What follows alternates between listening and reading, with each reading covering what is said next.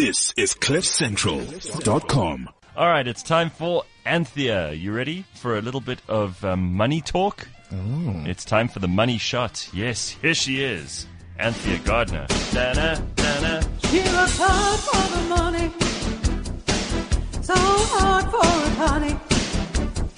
She works hard for the money, so you better treat her right. Such a great version of that song. All right. So, tell me about Moody's. Yes. Turn the microphone on. Yeah. Tell me Here now. Tell me about Moody's, Anthea. Yeah, so we had an investor call last week, Tuesday, I think it was, and they told us basically why they thought South Africa shouldn't get downgraded. And what was interesting about it was that they changed the way they look at the country, or they look at our debt. They've taken municipal debt out of the formula. So what they're saying is that previously we were different from the way they looked at other emerging markets, and now they've just aligned us, which is very weird. Because actually, if you're going to do that, then you have to recalculate or revalue the other debt positions, right? You can't just change the formula and go, well, okay, now everything's fine, because it's actually not fine. So, why are we getting special treatment?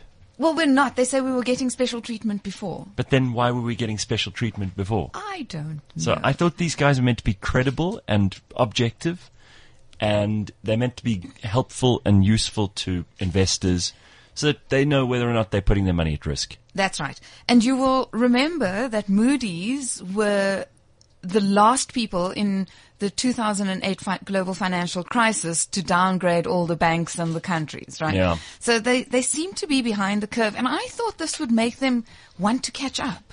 But they don't seem to be bothered. Like, they're just like, oh, well, this is how we do it, and we're okay with it. I honestly think they've taken downgrading South Africa to junk status off the table. Which is interesting, yeah. So I thought they would downgrade us from stable to negative outlook last week when they were supposed to. And then I thought they would downgrade us to junk status at the budget in October. But now, after listening to them, I've changed my mind. I actually think they're not going to downgrade us, which is fantastically interesting. I'm not sure what to do about it. It's kind of, I have to think about it. You kind of have to, because I don't think anything in South Africa's changed, right? No. Anyway, it doesn't matter because it was good for us. We had a really good start to the week. Global markets rallied on the back of good Chinese data. South Africa, well, with emerging markets, we had a really nice rally on Monday and Tuesday. Actually, the market was up 1.6% on Monday and another 1.5% on Tuesday. That's good news. I know, but then it was really slow from a company perspective last week. There weren't many companies reporting. And the economic data wasn't great. Well, let's look at some of that. I mean, new vehicle sales is usually a good barometer for how well things are going. It is, and it's also a leading indicator. So it shows, excuse me, so it shows kind of forward-looking, whether people are confident enough to buy a car, which they need to pay off over 5 years. So I'm afraid new vehicle sales last week came very dismal. I mean, given that the cars don't come cheap, when people look at spending money, it's an indication of consumer and business confidence. And I'm afraid there just isn't that. Total sales declined for the third consecutive month. So 3.1% lower for March compared to the same time last year. And then that was also confirmed by the Purchasing Managers Index, which basically is a survey with business people who are placing orders into the system, and that slipped to 48.8. Sorry, I keep wanting to say percentage, but it's not a percentage. This index, right?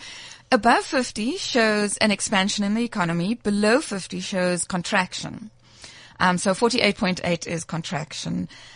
It was let me think about this. Sixth time in 7 months that this is below 50. So it's showing probably what you already know, that the South African economy is struggling. So the Rand firmed on Friday. Yeah, and this was not just South Africa and Moody's and kind of the positive talk. the way I see it, what I think, or kind of, it's hard to guess, but what I think is that the rand is 70% driven by offshore investors or traders. And this is an emerging market story. So China and the US seem to be coming to some sort of trade agreement, and emerging markets are back in the picture. And again, kind of, very exciting stuff for us. Well, that's good for us. Let's grab it with both hands. And then also US unemployment or non-farm payrolls came out on Friday. Good number. They created 196,000 jobs, which was 16,000 more than we were expecting. We were looking for 180,000. I mean, so it's just non-stop. It's phenomenal, right? Unemployment is now 3.8%, but for the first time in 19 months, manufacturing in the US actually declined. So manufacturing sector has been creating jobs for 19 consecutive months. And then last month it actually declined. So now people are a little bit worried. And also wage growth only came in at 3.2%, which is not that great. So they're doing what they've been doing since the GFC actually. And they're employing at lower wages, basically, which is, so lower paid jobs. So if you remember the GFC, I mean, all the top guys, remember the banks, my goodness, it was just like head cutting at the top level. All the directors there in were the banks people running went out with their boxes full of stuff and That's right. like being fired and Oh, goodness. during the global financial crisis here. It's just something. Horrible. So Trump is making jabs. There are still more jabs available. How do you spell that? He says we've got a lot of jabs. I think it's with And J those A aren't A. injections, right? No, it's JAABS. Jabs. Having You always a go. talk about the job, but unemployment is at record lows, right? And did you just get that now? And they just got that now. Sorry. All right. Well, let's just talk about two companies quickly: Aspen and Nampak. Yeah, Aspen we want to talk about because we've been watching this share, right? 3 years ago, 438 Rand. Last week, below 100 Rand. It's just fallen. We've spoken about it before. Stephen Saad's business, we said that they were over-indebted, things weren't going well, and when the economy's not going well, you're over-indebted, it goes very pear-shaped. Last week, though, there was a story that Aspen Pharmacare was selling their infant milk formula business within weeks to French company Lactalis. That should bring them 740 million euros. I'm not sure what that is in rands. What does Ben say? Majillions in rands. Majillions of rands. 3.7 majillions. So, so they had a nice run on, I think it was Wednesday. The company was up 7% because that's when the news broke. And then on Thursday it was up again another 5, I think, or 4 or 5%, if I remember correctly. So we, and we were talking about whether we want to be invested in this company, whether or not we believe Stephen Saad could actually turn this around. I think he's proving that maybe he can. And then the other one you asked me about was?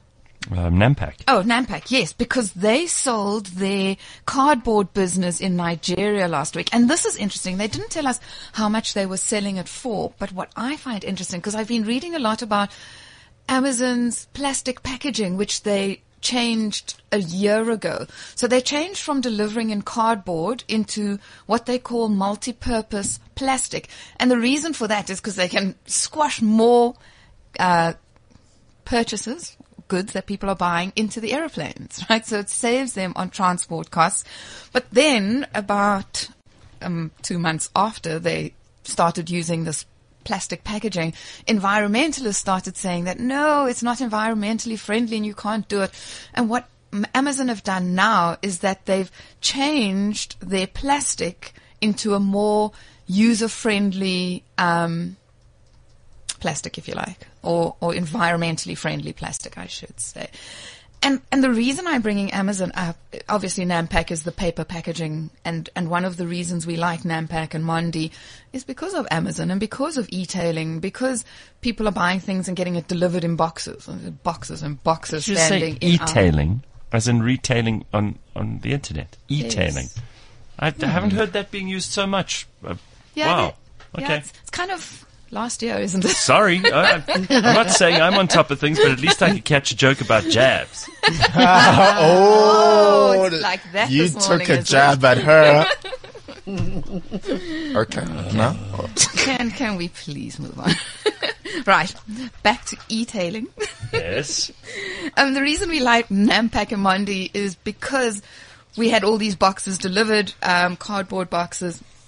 And now suddenly I think the world really does watch what Amazon's going to do. Do you know that Amazon has 150 employs 150 PhD economists? No. I mean, why? Why would they?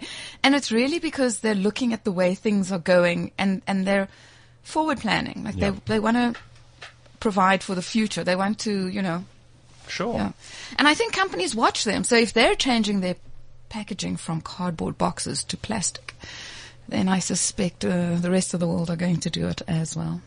It's kind of my whole story All right, about Nancy. Amazon. Sure. long way round.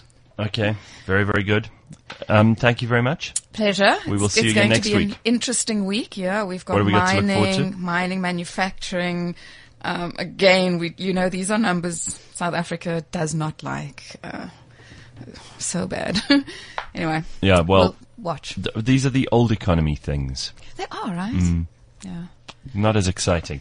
All right, Anthea, thank you so much. Thank you. This is CliffCentral.com.